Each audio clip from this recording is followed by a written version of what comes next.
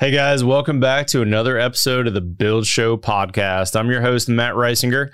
You may know me from YouTube, but this is my podcast that we started this year where we get to deep dive into all kinds of topics. And today's topic is one that would be really hard to do on YouTube, but I think in this podcast format is the perfect perfect way to do this. So we're going to be talking today about the business of building and specifically thinking about clients that are really interested in the lowest possible price for a project versus how do we get those clients who are thinking about that to think instead of what's the best possible outcome for their build, thinking about that holistically. Now, today's Build Show is sponsored by our friends at Builders FirstSource. If you're not familiar with Builders FirstSource, this is a nationwide company, 550 locations nationwide. They merged with BMC. If you're not familiar with them, BMC I've been buying from for like 20 years now. And so now this is a very large organization between BFS and BMC. We've been buying from BMC for a long, long time. Window and door packages, truss packages, framing packages, trim, interior trim. Very, very huge catalog of what you can buy from these guys as a builder. So I would encourage you to reach out to those guys and find a rep in your area and sign up for a builder account so that you can get the same builder discount that I'm getting on my projects. So huge thanks to Builders FirstSource for sponsoring today's episode, all about the business of building. Let's get going.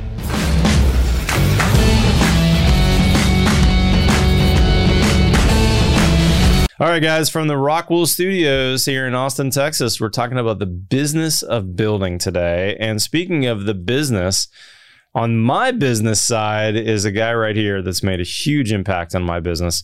We're talking again with Steve Lesem. Steve's been on the podcast before. Steve, thanks for joining me today, brother. Appreciate it. So Steve is my COO, my Chief Operating Officer, which is a role that not everybody knows what that means, but it's a little bit of a CFO, a financial officer. But also Steve manages a fair amount of the day-to-day that happens in the back office and the accounting team, in the way that we manage our projects from an overall perspective, from change orders, from running our Builder Trend app to our QuickBooks. He's got his hands in a lot of cookie jars, as they say around here. And Steve, our topic today on the business of building is really thinking about how do we take customers who come in the door and are very, very focused on the bottom line. For instance, we get a lot, or we have gotten a lot of customers over the years who have this expectation of us as a builder that we're going to get 3 bids for everything on every line item on every job of theirs. And instead, how do we transition those people to thinking long-term, to thinking more holistically, to thinking about the outcome of their project and not just what's it going to cost to build this house? Yeah. And, I guess I spend a lot of time on that because I sit there and as a project unfolds and the change orders come in, and sometimes the change orders are not because of anything the client changed. It's because of a pre-existing condition or a discovery. Certainly the pandemic created cost increases, and we're a cost-plus builder. So that created difficulty. We just went through lumber going up in price. Now it's coming down in price. There's a lot of things going on, a lot of moving parts. But I thought that in terms of the business of building, I know that when I talk to other builders and that we all feel a need to be very cost competitive. Mm-hmm. And at the same time, we also want to deliver a product that we think is a great product and a product that we're proud of. Yep. These are not necessarily, they're somewhat in opposition to each other sometimes. And what is sometimes frustrating is that I can't tell you, I actually read almost all of our email inquiries because it kind of keeps me connected to our market. Mm-hmm. And one of the things that I see over and over again is people say things like, I need a bid. I would like you, Mr. Builder, to give me a bid. Mm-hmm. And then the second thing they might say is, I need to buy a house. I want to build a custom house, and I want 4,000 square feet, and I have $600,000 to spend.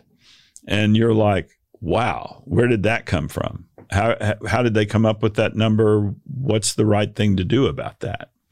So when I think about it, I think, how do we as builders take a client who is extremely cost focused and honor that, but at the same time begin to move them to an outcome focus? Mm-hmm. Because sometimes the cheapest way isn't the cheapest way. Yeah.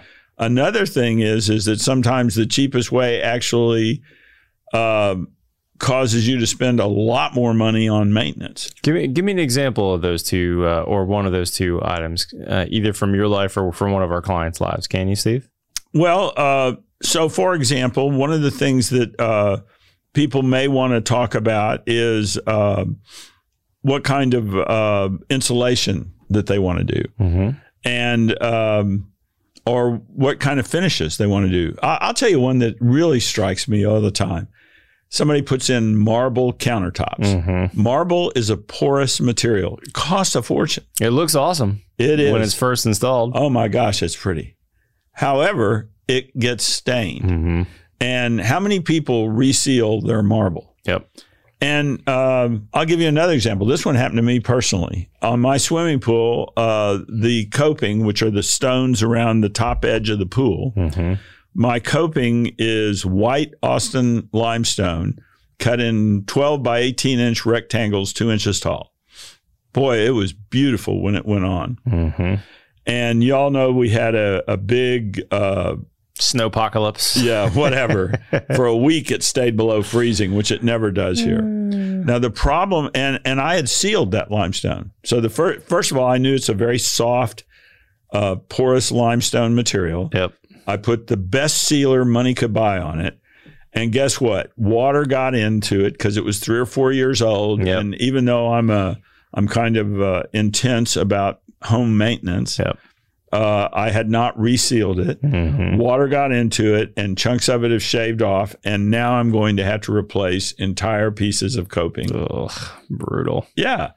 And there are harder products that you can use, yep. including harder limestones like Luters. And they probably cost a little more. They do cost more. But now there's less maintenance involved too. That's right. Can I interject on the marble point real quick here? Two things. As we're thinking about the business of building, marble has come back to bite a lot of builders over the years because it looks amazing. People love it in the magazine photos. And no matter how much the countertop company makes you sign the disclosure saying, I know it can stain, I know it can chip, people still go, I still want it. So one thing that we've done as a builder is all the times that someone's made that complaint or had an issue, we've got a kind of a living document, which is our Reisinger disclosures, that's gotten bigger and bigger over the years, that says, hey, I know you want this product, which is super cool and super trendy right now, or whatever it happens to be. But here's the downsides of that. You need to know about this ahead of time when we sign them so that we never have this issue of, hey, you didn't tell me about that. Because that's the worst, is when we feel like we didn't, or when a client feels like you didn't set the proper expectation. And even if you have people sign that disclosure, you should continue to remind them, hey, remember we talked about this? I just want you to know ahead of time, I just ordered that marble and I know you signed the disclosure, but I just wanted to remind you one last time, to expect that it is very likely going to stain and possibly chip on you and all those things. And I've done that. We've done that, I think, pretty well, not perfectly over the years. And here's one example that I can think of. We did a house for a really cool architect not long ago who had specified a lot of marble in clients' houses over the years, had to have it in his house. And even though all that process happened, he still got stains and chips on his and didn't like what it looked like, didn't like the quote unquote patina that it developed. And he spent a lot of money on that marble. So I know it's beating on a drum that's been beaten a lot before, but we need to disclose, and tell people as much as possible the downsides of the decisions that they're making on the projects. Yeah. When I think about our Reisinger disclosures, it's really nothing more than it's the history book of the company of everything we did that we didn't think about disclosing. Yeah. and found out later this client really didn't understand what was going to happen. That's right. And as a side note, I'm building my own house under construction right now. I love the look of marble as well. And I've used my houses over the years. I'm coming up on 22 years of marriage. I haven't owned that many houses, but in the 3 or so or 4 that I've owned, I've kind of experimented a little bit over the years. In my current house that I lived in 16 years, I experimented with my countertops. I put concrete countertops in. Prior to that, I'd had silestone in a remodel that I lived in short term. And I thought this concrete was so cool. It was such the hot countertop in Austin, Texas in the 2005, 2010 kind of range. I put it in. I've hated it. My wife, I've found out since, really wants a perfect countertop at night before she goes to bed. She wants it to look always the same. She doesn't like patina. She doesn't like things that look dirty.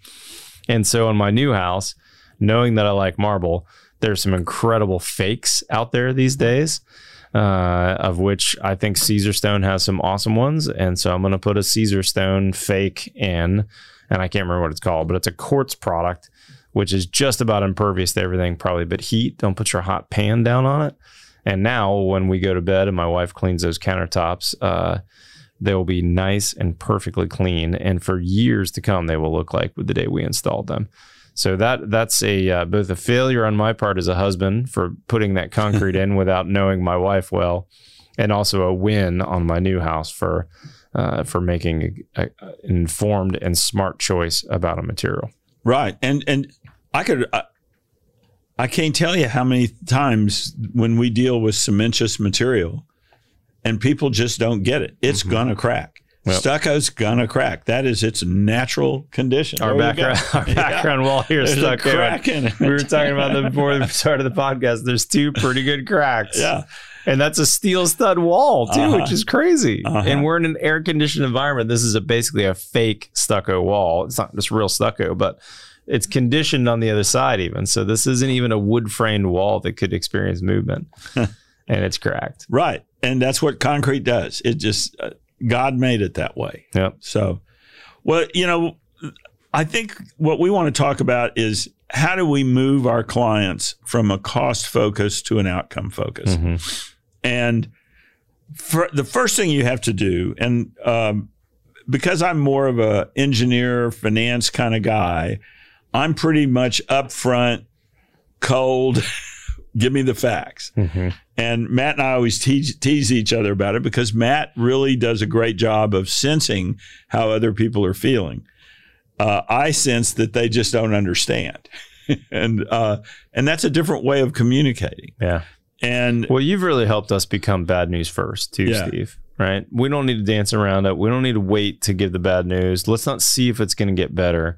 Let's go bad news first. Yeah. And that's become a motto around here. Well, it has. And it's a great one. And once you adopt it, it can sure make your life a lot easier. Mm-hmm. But people so often think that they can go to a builder and say, I'd like to get a bid from you, and I'm going to go to find 3 builders, and I'm going to get 3 bids. Mm-hmm. Now, the first thing is, are you even ready for a bid? Do you have a set of plans that convey enough information and enough specifications? If it's a complex home and not a particularly simple home, do you have the engineering? Do you already own the property to put it on? Do you understand what the challenges of that piece of property are? Do we have to put utilities in? Do we have to put roads in? Where do we store? Matt, you and I, years ago, we went to a house. Somebody really wanted to hang one on the edge of a cliff on Lake Travis. And we basically said, there's nowhere to store any materials here. We're going to have to, everything we're going to put into this house every day is going to arrive here in a truck, and we're going to have a crane sitting here. I remember that. And it's going to lower it down to where it's going to be used. Mm-hmm. Do you all have any idea what that's going to cost? And they go, well, maybe that's why the lot was so cheap. Yeah. Well, yeah. I bet so. Zero staging. Right. So the first issue you as a consumer should have is, can I give my builder or my general contractor enough information so that they can give me an estimate or a bid? Yep. If you don't have that information ready, saying to builders, hey, I want to build a 3,000 square foot home, that could, you can build a 3,000 square foot home for $600,000, or you can build one for $3 million very easily, depending upon everything else that's associated with it. Yep. So first of all, in the business of building, make sure that you're coaching your clients as to the information you need to be responsive to them. Yep. I think when you coach them that way, what that gives you is the opportunity to talk to them about the outcomes of their decisions. So we have, for example, different ways to do waterproofing on houses. We have what we consider to be our lower cost approach, which is still better than what a lot of people would do. And then we have grades above that. It turns out, though, that when you just get into just that one aspect of building a house, it's not just the materials that you're selecting to do the waterproofing, it's how they're applied. Yeah, it's the labor is big time apparent on that deal. Right. And so many times the material selection is critical, and that's a cost driver. And then finding the right subcontractor who you have confidence that will install it correctly is the second issue that has to be resolved. Notice in both those cases, we haven't talked about flying them off against each other and seeing who's going to do it for less money. The first thing we're deciding is what's the right materials to use and who has the skills to do it. And in today's market, which is different from markets we've been in the past, when are they available to do it? Yeah, that's right. And do they have the resources? How many houses are they already working on? Not one of those things has yet to address this cost focus that the client has. Yep.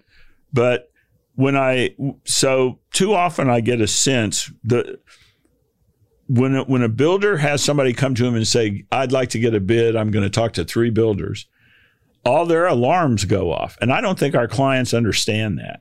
Our clients don't understand that we're interviewing them while they're interviewing us. That's right. Well, okay, so I understand that you're cost focused. That's great. I want to honor that, and I want to try to compete for your business. But there's many things that I want to do on your home that are potentially going to not be the low cost way to do it, but are going to give you a better outcome, either in terms of how it performs over time, how it affects the way other systems in the house perform. And there's this a wide variety of issues that get raised. I would tell you that in terms of some of the subcontractors that we use, we don't have 3 that can do it the way we want it done. 1 or 2 sometimes, or often. Right. And look, we want to control costs too. But there are other things that you should be thinking about.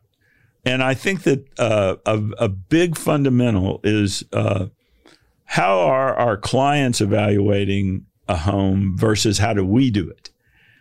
We view, particularly at our company, we view it as we're building a structure that's going to have a set of performance capabilities and characteristics that are going to endure and perform for many, many years. And you can put whatever finishes you want in them. You can put the most expensive marble that you want, or you can put a man-made material that's bulletproof. Those decisions are yours, Mr. Client, but your builder's decisions about how they're going to build the structure that's going to contain your finishes and is going to have the floor plan and the look that you want, those are yours. So we're actually, if you think about it, we're actually sort of in this opposition relationship, because we're sitting there thinking how do people evaluate a home they want? They're looking at what it looks like. They're looking at the floor plan and the design and the elements of design. They're looking at the finishes. We tend to, because of our reputation as being focused on building science, we tend to get the people that are like that, and they want to make sure that the home is well built or at least healthy, because of a lot of things that came out of the mold crisis. all of those discussions and all of those approaches to this work are not associated necessarily with driving cost out of the product. As you take more, one of the things I get our team to talk about a lot is I talk to them, I say, look, if you talk to 3 guys and each of them gives you a different price, and you go with the low price guy and then he doesn't do a very good job, who's going to fix that? Mm-hmm. Is the builder going to fix it? Is the client going to fix it? Is it going to cause a bad outcome later on that we're going to have to go back and fix? These are all really tough questions for us in the home building business to build, particularly when the client says, okay, here's my plans. This is what I want it to look like. And here's how much money I have to spend. Yeah. And wow, that's an interesting situation if you think about it, because how many times you almost never have somebody who says, well, I really don't care what it costs. This is just what I want. Mm-hmm. That would make our life very easy. Yeah, well, I don't think we've yet to build a house for somebody like that. No, I haven't met anybody that's, and we don't need our clients to be that way. Let me interject with a quick story on the 3 bidder thing. And when someone's talking to me about the 3 bidder thing, I often bring back this story. If you've been listening to our podcast, you know that our company operates off a professional services agreement. So when someone comes in the door and usually it's Steve that has that initial conversation about bidding, he says, hey, look, we would love to work with you. Here's our professional services agreement. It's a page and a half. It's a quick agreement. We agree to work hourly and pre-construction to give you some really good information so that as you and your architect or designer design this house, we can go from high level estimates down to very detailed information. But we get paid for our time during that. That's not a free estimating time. And occasionally we'll get someone who will say, gosh, the other builders are telling me they'll do that for free. They'll give me a free quote unquote bid. And I'll usually tell this story. The last time I did that for free was during the recession, 2007. The architect was Barley and Pfeiffer. They were here in Austin, Texas, and they do a very good set of plans, very detailed. And I was in dire shape. I didn't have a lot of work, and I said, all right, I'll do that. And so it was myself and another builder that I knew. It was actually Branson Fustas with Pilgrim Builders, and a third builder that I don't remember who it was, and I don't think they're around anymore. And so the 3 of us were pitted against each other. And we had a 50-page, well, maybe not quite. We had a 50-page spec sheet, probably from Barley and Pfeiffer. We probably had a 30-page set of plans, really good, lots of engineering, tons of details. So here are like 80 pages of documents from an architect. You would think that with 3 builders that are apparently, similar builders, the client said that anyways, that you would get a pretty good price similarity between those 3. Remember, this is 2007, let's say 2008, 2009, somewhere in that range. I spent a ton of time on it. We had a huge, thick 2-inch ring binder that we gave the client on our bid package. Oh, this is a cabinet story. Yes, cabinet story. We did this one. We did this house, yeah. In a podcast, though. Oh, we did it already? Yeah. Oh, this is such a good story, though. I got to tell it again. Okay. So that I give my bid, and I found out I got the job. And of course, I didn't know where anyone else's bids were. So I get the job, and as I get to know the client later on, I say, hey, Ed, why did you award this to me? It's not because I'm more handsome than these guys. In fact, Branson's way more handsome than I am. And he said, well, you were the middle bidder, Matt. The other guy was low. He gave me a Excel spreadsheet with the costs, and he was 100 and some thousand less than you. And the other bidder gave a huge detailed package like you did, but he was 100 or 150,000 more. And the price was like 1.2 with mine. So here we got a bidder who was a similar builder to me. We crossed a lot of subs. I really think highly of him. And he's like, 10, 15% more. And then there's another guy who I have no idea who he is. He's 15% less. And I got the job because I was the middle bidder. And I dug through the bids, and it was like what you're talking about, Steve. very nuanced changes between, the bids, with the biggest one standing out that my friend Branson used a really upper end furniture grade cabinetry maker, and I used a more medium grade cabinet maker. And that plus, 10 minor differences was $150,000. So I use that often when I talk to people and say, look, we can use a range of subs, if you're looking to bring costs down. But when you use less cost subs, you get less. You get what you pay for when you build a house. There's no magic $500,000 bucket that you can pull out and still get the same house. And now someone doesn't get to go to Hawaii for 6 months. This is a very competitive business. Most builders' bottom line is somewhere between 1% and 2% at the end of the year. And subcontractors, I don't know if you've seen them, but not many of them do well in this business. Most of them are struggling to earn a living and feed their kids and have a mortgage. So this is not a business where people are going to the bank on your project.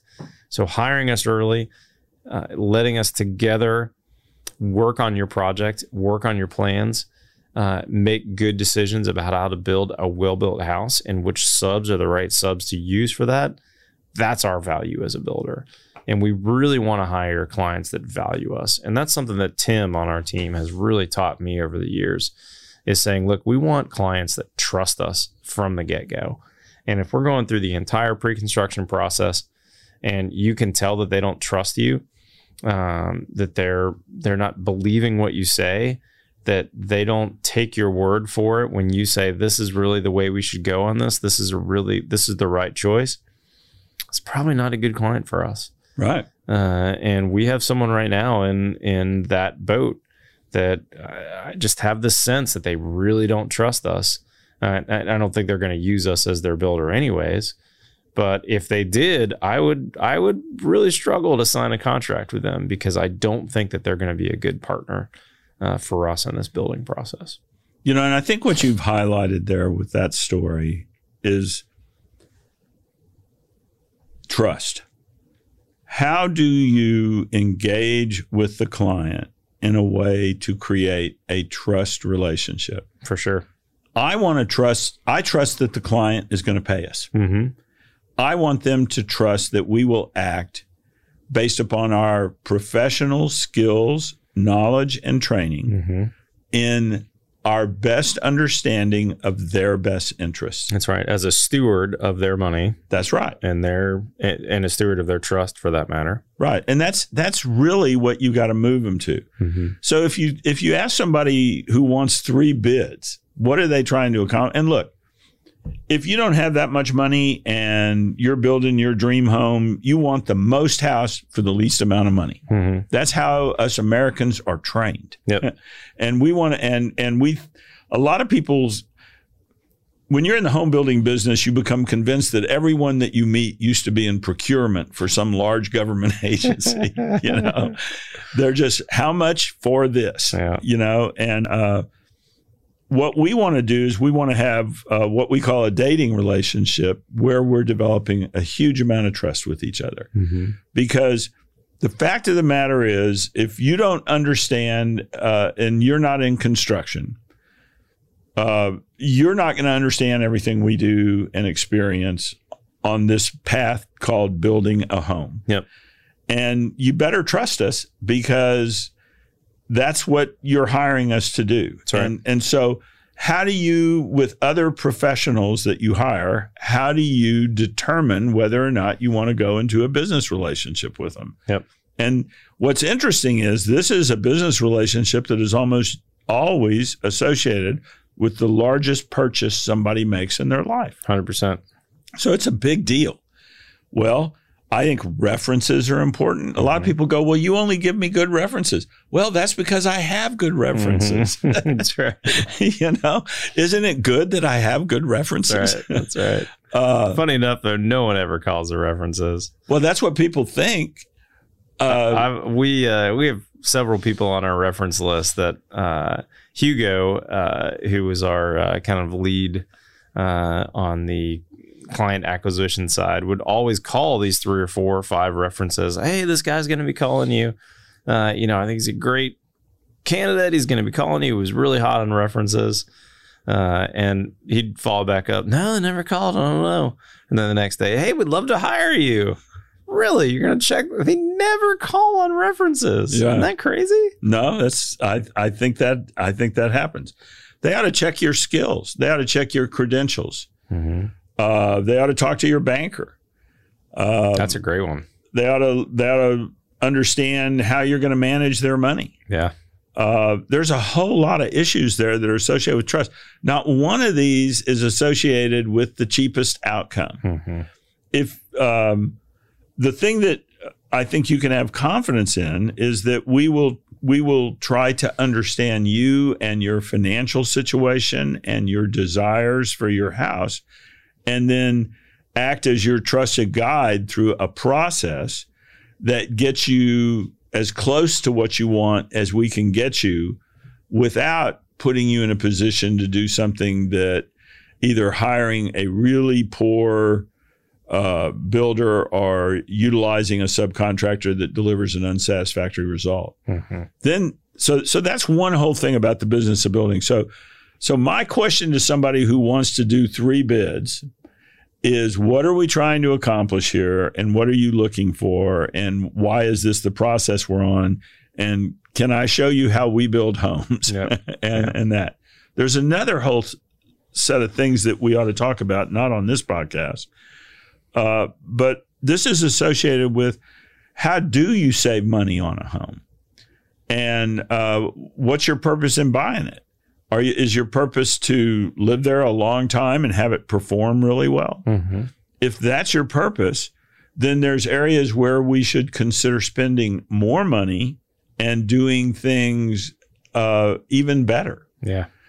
The last thing that the whole bid notion is trying to flesh out, and this is something you mentioned, and I think this should be our last point. Home building is still pretty much a cottage industry. Yeah, there's some big national organizations that are throwing them up. Honestly, none of us think that those houses are built well enough. Mm-hmm. Those companies would say they're responding to demand. Yep. We would say, well, you ought to change your outlook because you should build the homes better. Mm-hmm. That we just disagree. But and so we've set about our company and our business to build homes better and to show people how. That's why we do this. So as we're doing this, I guess the last thing somebody could say is well, competitive bidding forces us to be more efficient, to reduce our margins, et Home building is not a high margin business. Mm-mm. It's very low margins. There's 10 ways to lose money and 1 way to make money. That's for sure. There's a huge amount of risk that we have to manage. Yep. When one of our trucks that says Risinger Build on it accidentally hits somebody, I know it's going to be a lot of work for me. Mm-hmm. The amount of insurance that we have to carry for all the things we do, crazy ridiculous. Yep. And right now, because we have a hot market, retaining our people and people that we've trained and invested in, and we have to spend more money to retain them, or our competitors will hire them. These are all things that are associated with the cost of being a home builder. Mm-hmm. So when you think that if you look at kind of the 3 components of what's the good plan, what's actually the work that's going to be done and to what level of quality, and then how much is the builder going to make, if you want us to reduce how much we're going to make, how much is that? It's not that much money. Yep. And we try to avoid that. We try to be very upfront about what it's going to cost, and not suggesting that there aren't people out there that have lower overhead. They do. There's also people out there who don't build them as well as we do. Maybe that's what's going to satisfy your need. But ultimately, the investigation should not start with, I want to see 3 bids. All right. The investigation should be, Show me how you build a home. Show me how you install a window. Show me what your planning process is. Show me your credentials. Show me your ongoing training and education. Mm-hmm. Show me how you manage the money. Are you going to be in business if I need a warranty claim? That's right. Do you have good references? Those are really important questions. And at the end of the day, do you trust me to work for you on your behalf? Totally.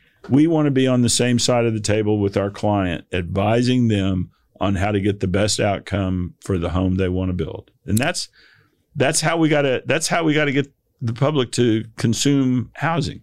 One video, one podcast at a time, my friend. That's how we do it. Okay. Steve, thanks so much for joining me. Such a big topic. I think there's a lot more to talk about on the business of building. So I want you to be thinking about some topics that we could jump on here together on the business of building. Yeah, one of the things I say is one of the things I want to talk to our business building professionals about is risk management. It's huge. And there's money to be made and money to be saved. Yeah, for sure. Steve, big thanks for coming on the podcast with me today, guys. If you're not currently a podcast subscriber, we publish every single Friday to both iTunes and all the standard listening locations. But you can also watch our podcast on buildshownetwork.com. If you're not familiar, that's my website that I started a couple years ago. And we've got a great cast of additional contributors besides just me on that website. We've got Jake Bruton in Missouri. We've got Wade Paquin in Rhode Island. We've got Brent Hull up in Fort Worth, Texas, just a little north of me. And then, of course, we've got Steve Basic, our architect, up in Boston. And we also have some new contributors that are going to be coming on here pretty soon. But they're shooting videos at their job sites from Steve's architecture desk. He jokes about Big Red, his Sharpie, and he's showing people how he's developing his plans. We've got a really good education going on there on buildshownetwork.com with currently six new videos every single week, plus the podcast. Guys, I really appreciate your time and your support over the years. And big thanks to Builders First Source for sponsoring today's video. And, of course, Rockwool, since we're in the Rockwool studios here. If you're not currently a subscriber, hit that subscribe button below. Follow me on Twitter and Instagram. Otherwise, we'll see you next time on the Build Show podcast.